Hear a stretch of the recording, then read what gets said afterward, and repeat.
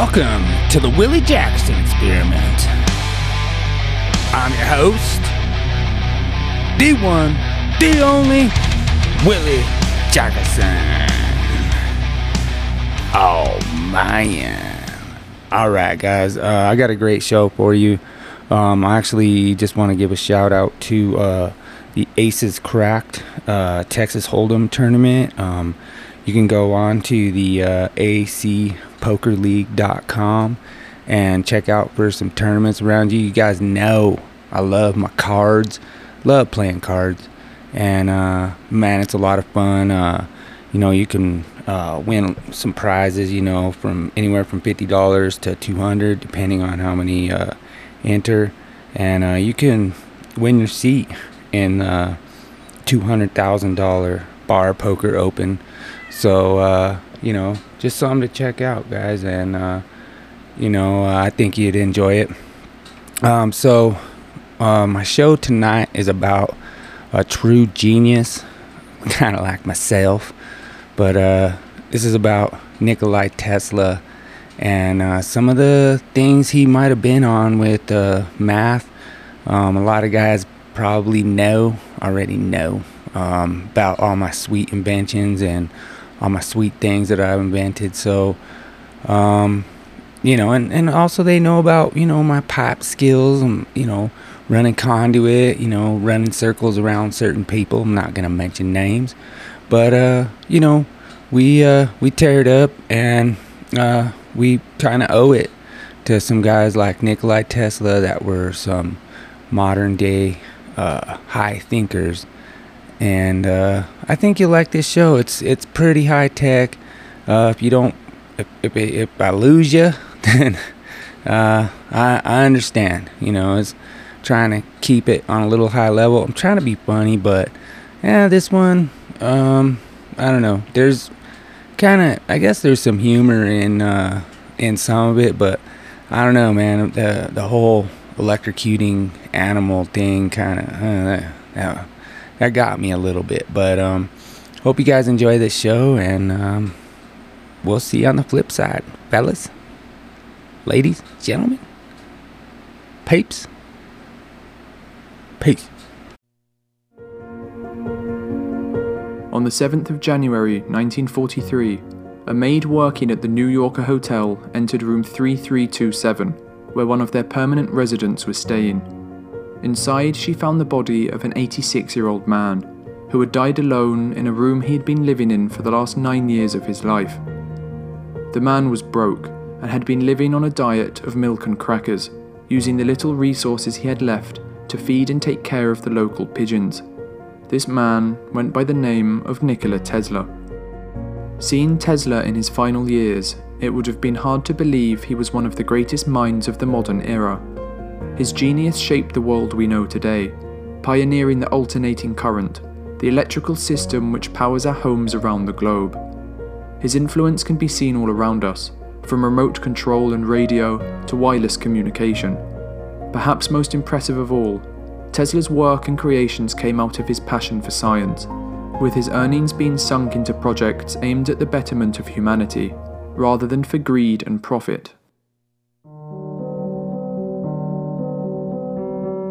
Tesla was born on the 10th of July 1856 in modern-day Croatia.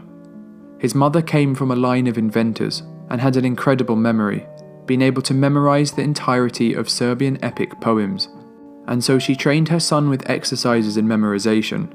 As time went on, Tesla was known to have an eidetic memory, later speaking 8 different languages, which he credited to his mother's efforts in his youth.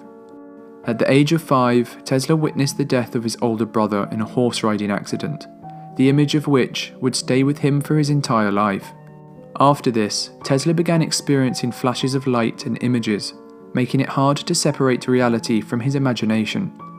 He claimed his inventions would come to him in these flashes of light, conceptualizing their entire design in his head and correcting their flaws without ever putting pen to paper. In an interview from 1919, he described this process, stating, "I do not rush into actual work. When I get an idea, I start at once building it up in my imagination. I change the construction, make improvements and operate the device in my mind. It is absolutely immaterial to me whether I run my turbine in thought or test it in my shop. Invariably, my device works as I conceived that it should, and the experiment comes out exactly as I planned it. In 20 years, there has not been a single exception. Tesla excelled in the education system, but ended up dropping out of university due to a gambling addiction and other personal issues. Inspired by electrical demonstrations by his physics professor, Tesla went and got a job with the Paris branch of the Continental Edison Company in 1882, installing indoor lighting around the city. Management soon realized that his talents were wasted on such a job, and tasked him with constructing and improving dynamos and motors. He was so insightful in his innovations that the company soon had him traveling around Europe, fixing problems at other Edison installations. In 1884, at the age of 28, Tesla's manager offered him a job at Edison Machine Works in New York City, an offer he accepted. He soon moved to America, where he would spend a majority of his life, becoming a naturalized citizen 7 years later in 1891. He soon came into contact with company owner Thomas Edison, and the two initially got on, with Tesla describing Edison as an inspirational figure, and Edison stating to Tesla, "I have had many hard-working assistants, but you take the cake." This mutual admiration would not last long, however, with a lifelong rivalry soon developing. The main source of animosity between the two resulted from a disagreement about the type of current each man preferred. Edison's company owned the patents for DC, or direct current, a system where electric charge only flows in one direction. Tesla, however, was an advocate for alternating current, or AC, a system where the electric charge changes direction periodically. These changes in direction allow AC currents to maintain power over longer distances. It is also possible to use devices called transformers to change the magnitude of AC voltage, allowing a current to travel at a high voltage and then be reduced to a lower voltage for safe use in homes. Tesla tried explaining the benefits of alternating current to Edison, but Edison wouldn't listen, as it could ruin the sales for direct current, to which he owned all the patents. Edison then offered Tesla a large bonus of $50,000 if he redesigned 24 of his obsolete machines. Upon completion, Edison refused to pay, and revealed that the task had been a practical joke, saying, "Tesla, you don't understand our American humor." Tesla resigned after 6 months at the company and set out on his own. He wanted to change the world, and he knew he could. He spent the next year setting up his own company, developing his ideas on alternating current. However, his investors showed little interest and decided to take the company, including all the patents he created. He was left digging ditches in the street to survive. Fortunes would soon change for Tesla, however, with his ideas on an alternating current motor catching the eye of a new investor, helping establish the Tesla Electric Company in 1887. He then designed a motor which was much cheaper and easier to maintain than the ones using a direct current. He revealed his motor at the American Institute of Electrical Engineers the following year, a display that caught the attention of a businessman named George Westinghouse. Westinghouse was a major player in the electric market and needed Tesla's current system, a system that would compete against Thomas Edison. Westinghouse bought the motor and hired Tesla as a consultant for the equivalent of $55,000 a month, along with royalties for each horsepower produced by his motors. Things for Tesla were looking good. And so began the war of the currents. Edison started going to extreme lengths to discredit Tesla's AC system. He began paying school children 25 cents to bring him household pets, where he would set up a public stage and electrocute the animals, in an attempt to show the public that Tesla's AC system was not safe. Over time, electrocutions increased in scale, with a horse eventually being executed in public. Edison continued executing animals many years after the War of the Currents had concluded, with the Edison Film Company producing a short film in 1903 titled Electrocuting an Elephant. The film showed the electrocution of Topsy, a former circus elephant who was killed when 6,600 volts were shot through her body. Despite the negative press generated by Edison, Tesla and Westinghouse continued to develop their alternating current system. The opportunity to show that alternating current was both safe and viable for large-scale use came at the World's Columbian Exposition, hosted in Chicago in 1893. Edison had put forward an offer to light the fair, but Westinghouse underbid him, winning the contract and with it the chance to outshine Edison. While it was a struggle to provide lighting at the low cost put forward, Westinghouse and Tesla succeeded, showing the world the strength of alternating current. Their success continued, with Westinghouse Electric being chosen over Edison's company, General Electric, to construct a hydroelectric plant at Niagara Falls. Tesla drew up designs for the plant, which was a massive success, eventually powering part of New York City. Alternating current continued to grow in popularity and became the system we all use to power our homes today, with direct current being phased out over the next decade. While Westinghouse won the War of the Currents, his company was left on the verge of bankruptcy, with $10 million of debt. He turned to Tesla for help, asking him to temporarily reduce his royalties to help him keep his company afloat. Compelled by compassion for his friend, instead of reducing his royalties, Tesla tore up his contract, eliminating them entirely. The money he gave up would be worth $300 million in today's money, but this was of little concern to Tesla, who was more interested in the pursuit of science over financial gain. This act saved Westinghouse, who would go on to buy Tesla's AC patent for $216,000 in 1897. This is equivalent to about $6 million today, money that Tesla used to set up new laboratories in New York and fully dedicate himself to invention.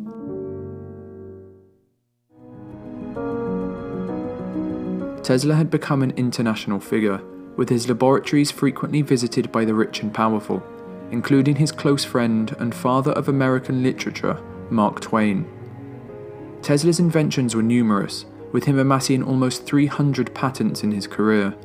He created an early version of neon lighting, a highly efficient bladeless turbine for automobiles, and was the pioneer in X-ray technology, being one of the first to warn of its dangers to humans. One of his most famous inventions was his renowned Tesla coil, a device capable of producing large amounts of high-voltage electricity.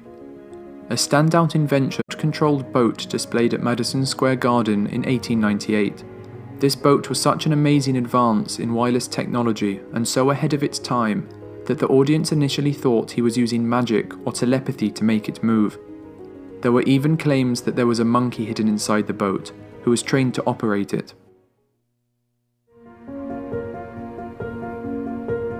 While Tesla was an amazing inventor, he struggled to market his creations, always looking towards the next invention, rather than working out how to sell what he had already made. Many of his ideas went unwritten, and the ones that were noted down often went without a legal patent. This method of operating caused Tesla serious issues when he began working on radio at the end of the 19th century. He came up with the idea of radio in 1892, and was soon ready to transmit a signal to a location 50 miles away. But disaster struck, with his work being destroyed in a lab fire in 1895. Tesla had not submitted a patent application, and only did so after 2 years of rebuilding his research. At the same time, an Italian inventor named Marconi had also been working on radio, establishing patent rights in England, but when he tried to acquire them in the United States, he was turned down as his ideas were deemed too similar to Tesla's. Unfortunately for Tesla, Marconi was able to make the world's first transatlantic radio message in 1901, using 17 of Tesla's patents. Thomas Edison then threw his financial weight behind Marconi, with the US Patent Office suddenly changing its mind on its previous rulings. Marconi now had rights in the United States, with Edison able to take a cut of the profits. Tesla initially let the issue slide, but the last straw came when Marconi won the Nobel Prize in 1911 for his development of radio, something which was only possible due to Tesla's uncredited work. Tesla tried to sue Marconi, but the cases dragged on for years, only being resolved in Tesla's favour 8 months after his death. Tesla's most radical idea came about at the turn of the 20th century. he aimed to create a world wireless system which would be capable of dispersing energy to anywhere in the world. Tesla received funding for this project in 1901 and soon purchased land on Long Island, New York, where he would construct his device. Over the next year, a great wooden tower was constructed, standing 187 feet tall, with a metal dome 68 feet in diameter. He named the facility Wardenclyffe Tower, and believed it would radically advance wireless technology with what he called communication devices, the likes of which would not be seen for another century.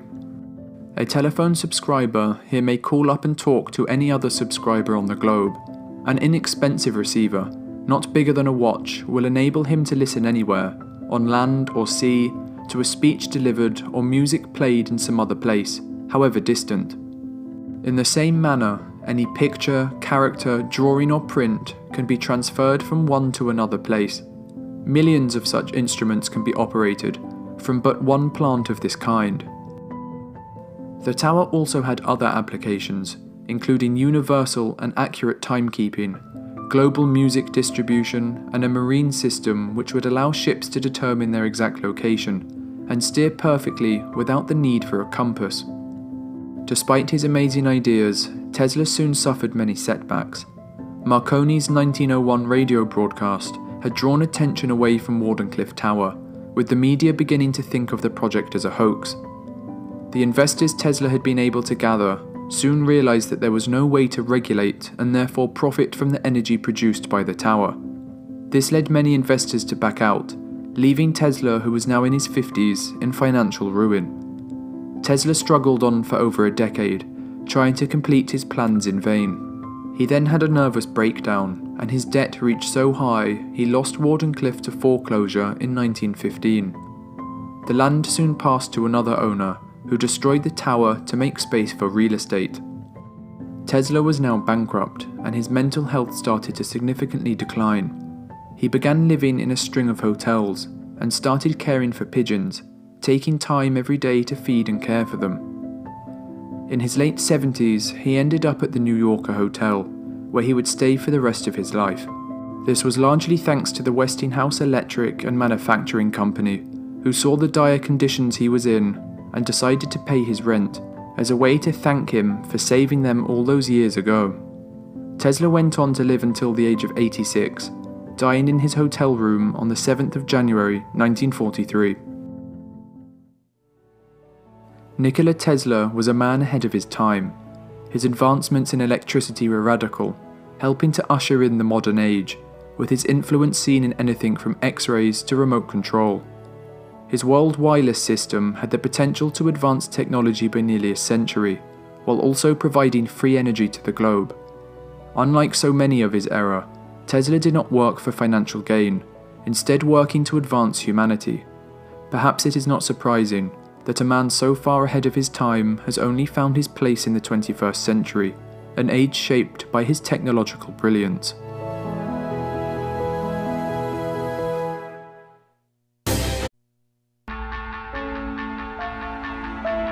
In 1905, physics genius Nikola Tesla submitted his U.S. patent 787412, which was titled The Art of Transmitting Electrical Energy Through the Natural Medium. It included designs for a series of worldwide generators. Tesla realized that the ionosphere was sparkling with electrical energy which could easily be tapped. Planet Earth, according to Tesla, was a gigantic electrical generator spinning around two magnetic poles from which limitless energy can be harnessed using the right medium or shape.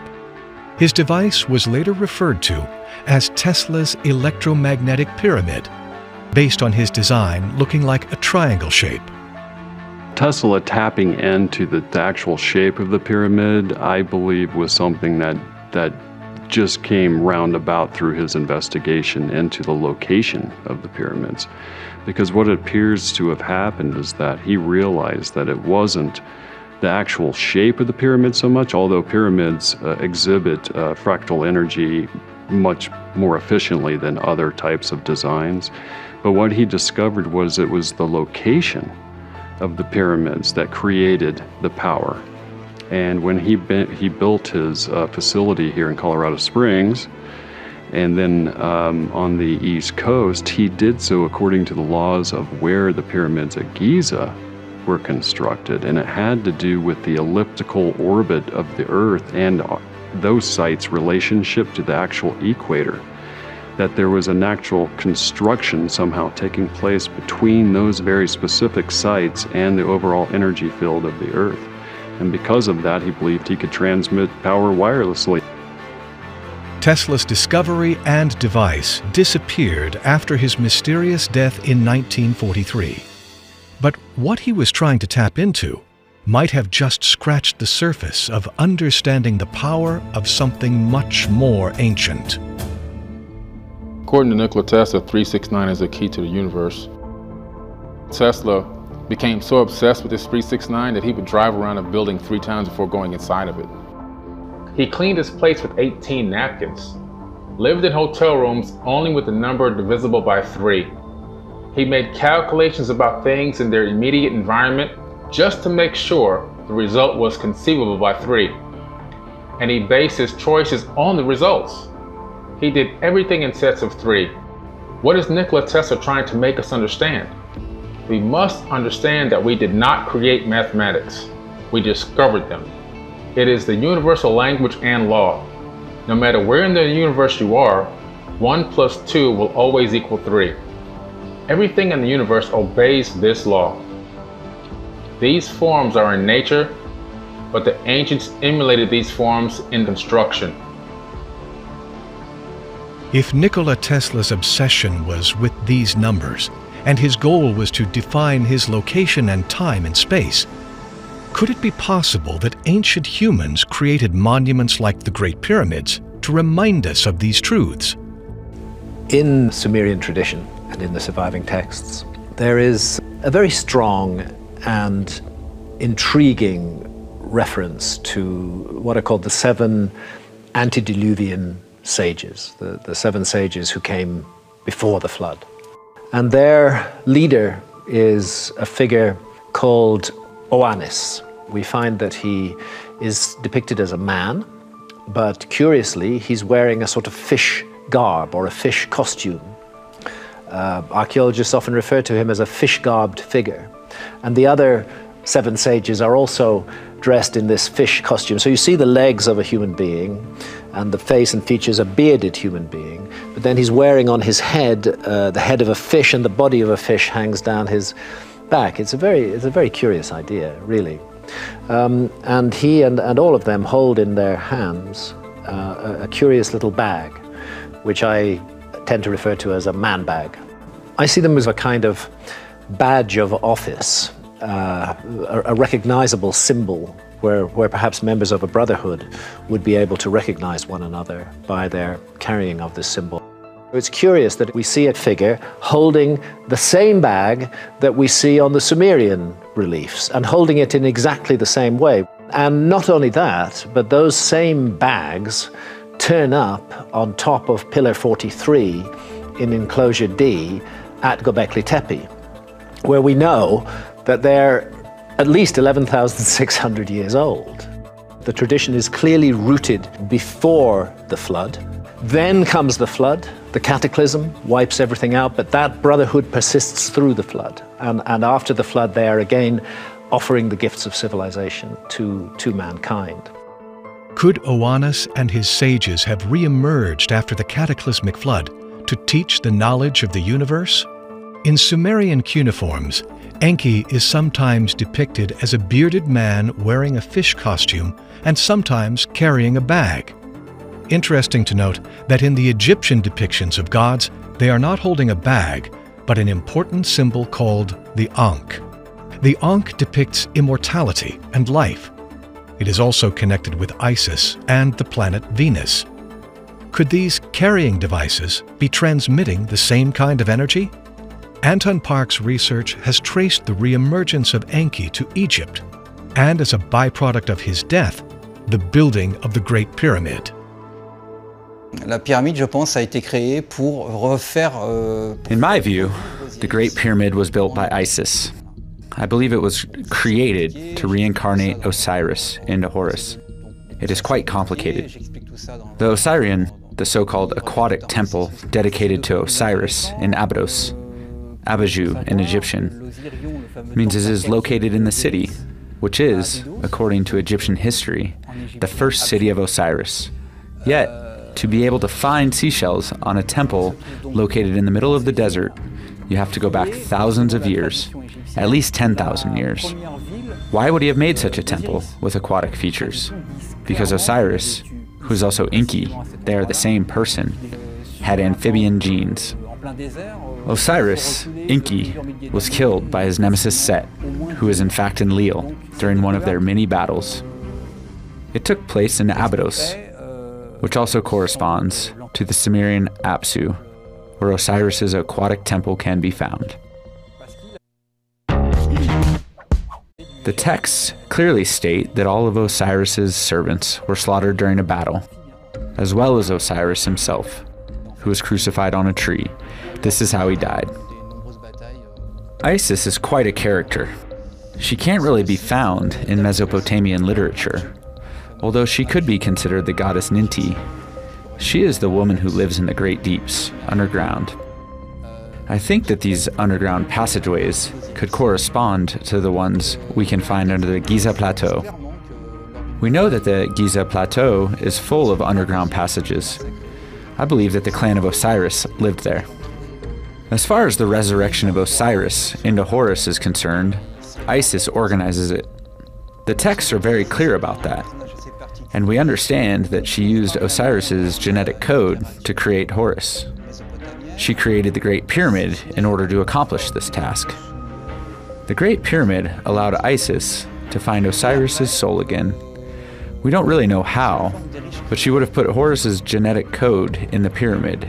She would have been able to create another body using Osiris's genetic code, the so-called UF in Egyptian, body. And thanks to the coding of the Great Pyramid, she reached Osiris's soul so it could come into the new body of Horus.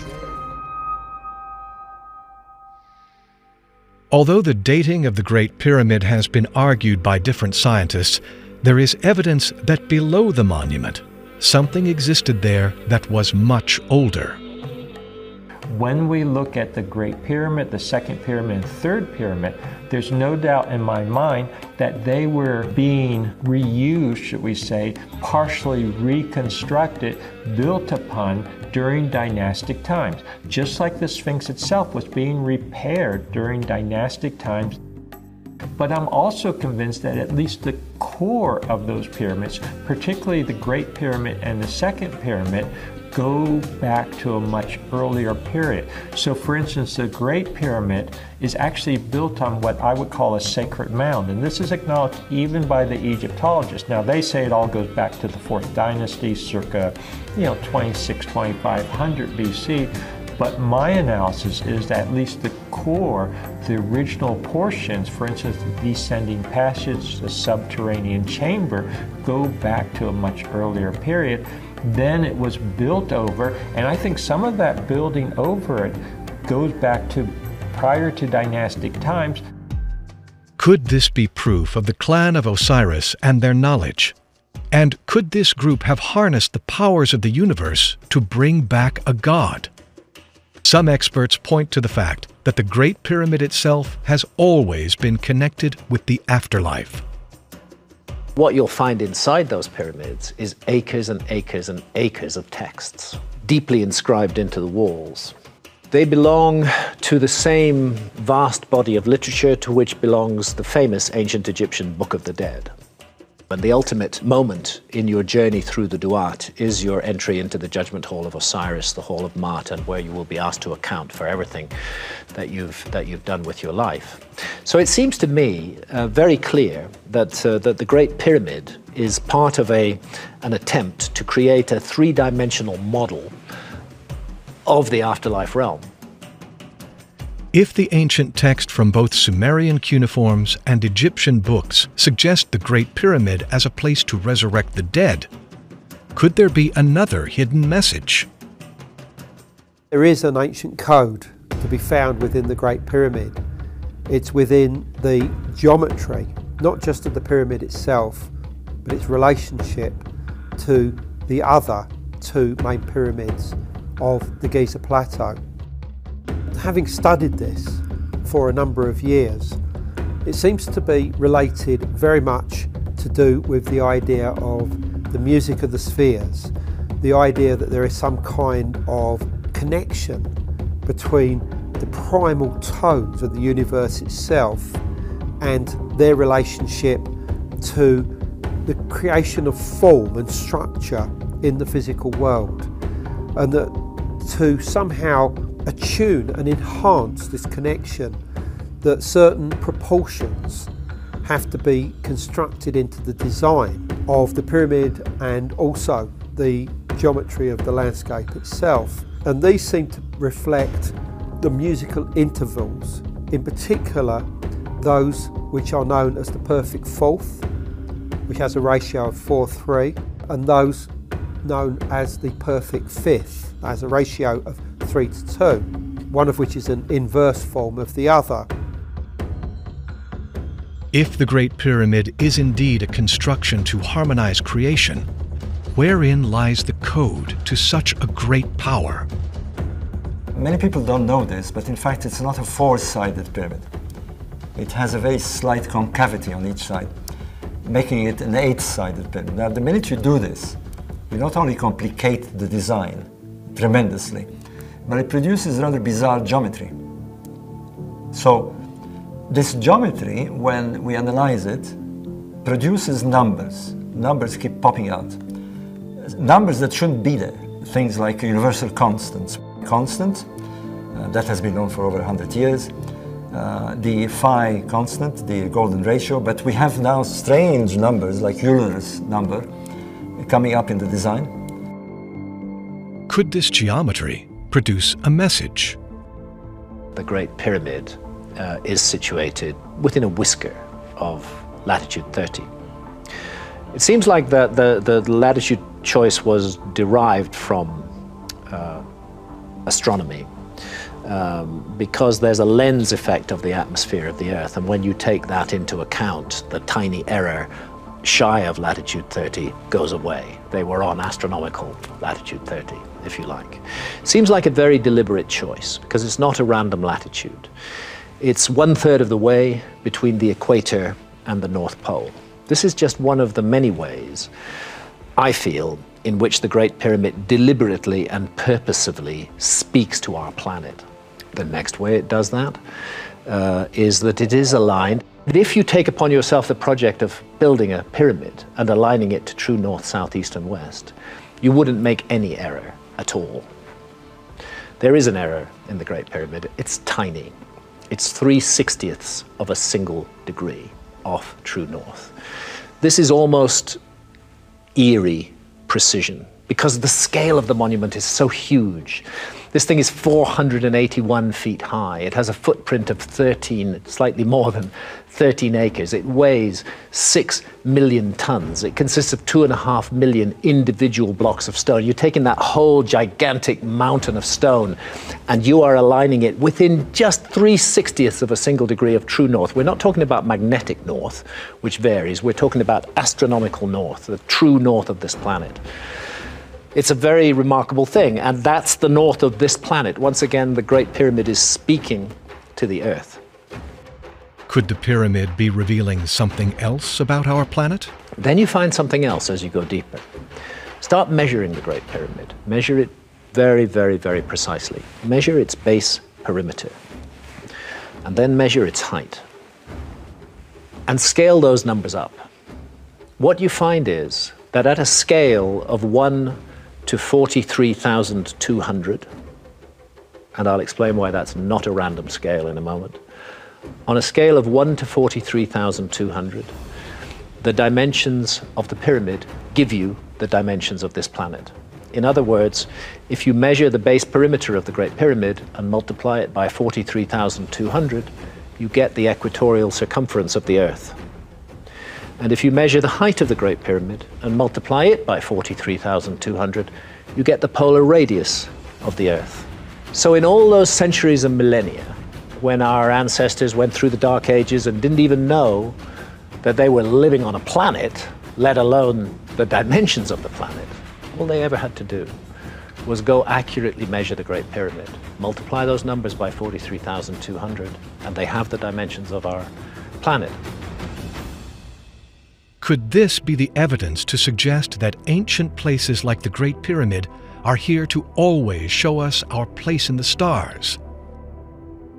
Egyptologists are aware of this, but they say it's a total coincidence. There's no significance to it whatsoever, as far as Egyptologists are concerned. And you know, if the scale were something different, if it were 1 to 57,000 or 1 to 42,000 even, they could be right.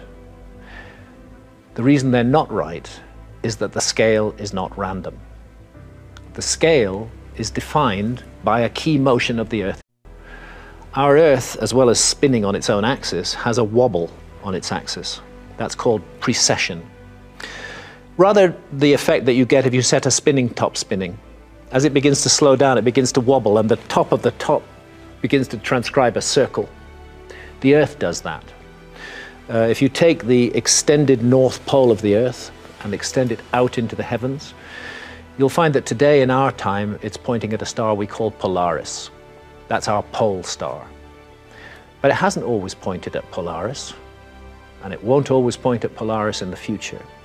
Sometimes it'll point at empty space. Sometimes it pointed and will point at other stars. There was a time when Thuban in Draco was the pole star. That's because of the precessional wobble on the Earth's axis. The extended north pole of the Earth isn't always pointing at the same place. Over a cycle of 25,920 years, it's doing that. That's why the pole star changes. At the same time, on the horizon, and we know that ancient cultures had a great interest in particular moments of the year, particularly the equinoxes, when night and day are of equal length. It was an obsession of ancient cultures. What was the constellation that lay in the place on the horizon where the sun rose on the spring equinox? What was the constellation that housed the sun? This is familiar language in astrology. What's the constellation that housed the sun on the spring equinox? In our epoch, it's the constellation of Pisces. We live in the age of Pisces, near the end of it, as a matter of fact. It's not an accident that the early Christians used the fish as their symbol, because Christianity began at very near the beginning of the age of Pisces. Each one of these zodiacal ages lasts for 2,160 years. And then the sun transits out of, on the equinox, transits out of one constellation and into another. So we indeed do live in the dawning of the age of Aquarius. Because of the precessional motion of the Earth, because of this change, this wobble on the Earth's axis, the constellation that houses the sun on the equinox is shifting out of Pisces and into Aquarius. That shift will be complete within the next 100 or 150 years. What we have here is a process that operates at the rate of 1 degree every 72 years. We allocate 30 degrees to each of the 12 constellations of the zodiac. Multiply 72 by 30 and you get 2,160. That's a zodiacal age.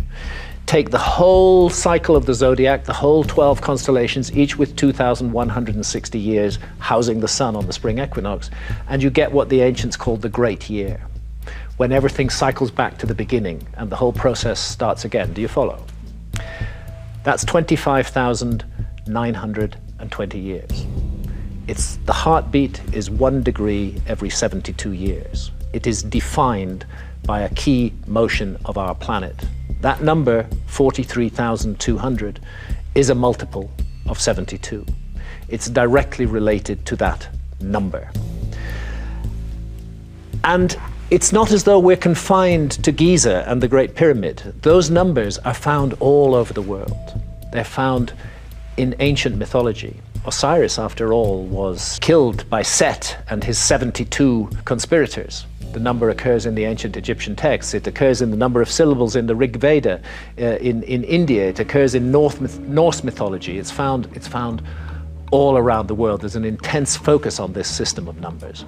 So it can't be an accident that the same system of numbers crops up in the Great Pyramid, and that not only does the Great Pyramid give us the dimensions of the Earth, but that it does so on a scale defined by the Earth itself. That's an incredibly clever piece of work that we're looking at there. Could the ancient builders have given us a monument to decode our human existence? Interestingly enough, the numbers Tesla was obsessed with show up in the equations of the Great Pyramid. The numbers Graham has concluded from his research on the pyramid are 72, 43,200, 600, 30, 25,920, and 2,160. And all of those numbers either equal 3, 6, or 9. Then let's give you one more example. Let's track east from Giza. Let's go off to Cambodia, to Angkor in Cambodia. An amazing site, again, very much devoted to the investigation of the mystery of death. The very word Angkor actually has a meaning in the ancient Egyptian language. It means life to the Horus. And lo and behold, it turns out that Angkor, with its pyramidal monuments, Angkor lies exactly 72 degrees of longitude east of Giza. I do not believe that that is an accident or a coincidence. I think there's a deep and ancient connection. And what we're looking at in Angkor, because that site was continuously used by many later cultures, both Hindu and Buddhist, what we're looking at in Angkor is the latest incarnation of a much more ancient site, which, just like Giza, goes back into remote prehistory. Could these precise calculations be spread across the globe and communicating a code? Is it possible this is what Nikola Tesla tapped into? Robert Bauval predicts this is the language of the future. The way we read the universe is through mathematics and through its geometry. Through its mathematics and geometry, we need to know, slowly through our evolution, we begin to work out how triangles work, circles, ellipses, various shapes, and now work out the numbers, how they produce numbers. So having said this, the language that we as human beings will be communicating sounds a bit too science fiction, but I don't think we'll be talking English or Chinese in the next 2-3 centuries. Already we're using a different language using computers. I think we'll be talking mathematics in the sense that to get a pure idea out, to get a pure thought out and to structure it so that you understand exactly what I'm talking about, the shape, the size, the dimension, the weight, the speed, I'll have to number it, I'll have to put mathematics. The Great Pyramid is speaking that language, it's transmitting that language. It's a silent language, if you like, that needs to be read. We don't need Egyptologists, we don't need experts in hieroglyphs. It doesn't have hieroglyphs. We need mathematicians. We need mathematicians to read it. And that's one of the goals, is to tempt them to get into this. We've moved in a direction when we rely on external knowledge. We seem to think that the answer is out there and we look for it. Well, the answer may be inside us. I truly believe this. And therefore we need to rechange how we see ourselves and how we educate ourselves. I think what's interesting now is that the science is beginning to sort of touch the frontiers of what you would call in general terms spirituality. We begin to realize that the universe is mental. It is a mental universe. And we need to think in different forms, not just purely classical science. If indeed the purpose of the Great Pyramid was to educate humans on our place in time and space, could it also be a device to help change our consciousness? I have for a long while argued that the central concept of certainly the pyramids of Egypt, and I think the case is true all over the world, was to do with the transformation of human consciousness. Whatever else the Great Pyramid is, the Great Pyramid of Giza in Egypt, whatever else it is for sure an instrument that works upon human consciousness. Could the Great Pyramid be a monument that was built to withstand all catastrophes so that humanity could always have the codes to the universe? Standing near the pyramid is another monument that has baffled experts for ages. In the 1990s, when I first started studying the Sphinx, what I determined is that it must go back to an earlier climatic period. When I initially calibrated these, I knew that it had to be at least 5,000 to 7,000 BC. Since then, I've continued my studies, and I'm convinced at this point that we have to go back to at least around 10,000 BC. Up next, the code left behind by the Sphinx.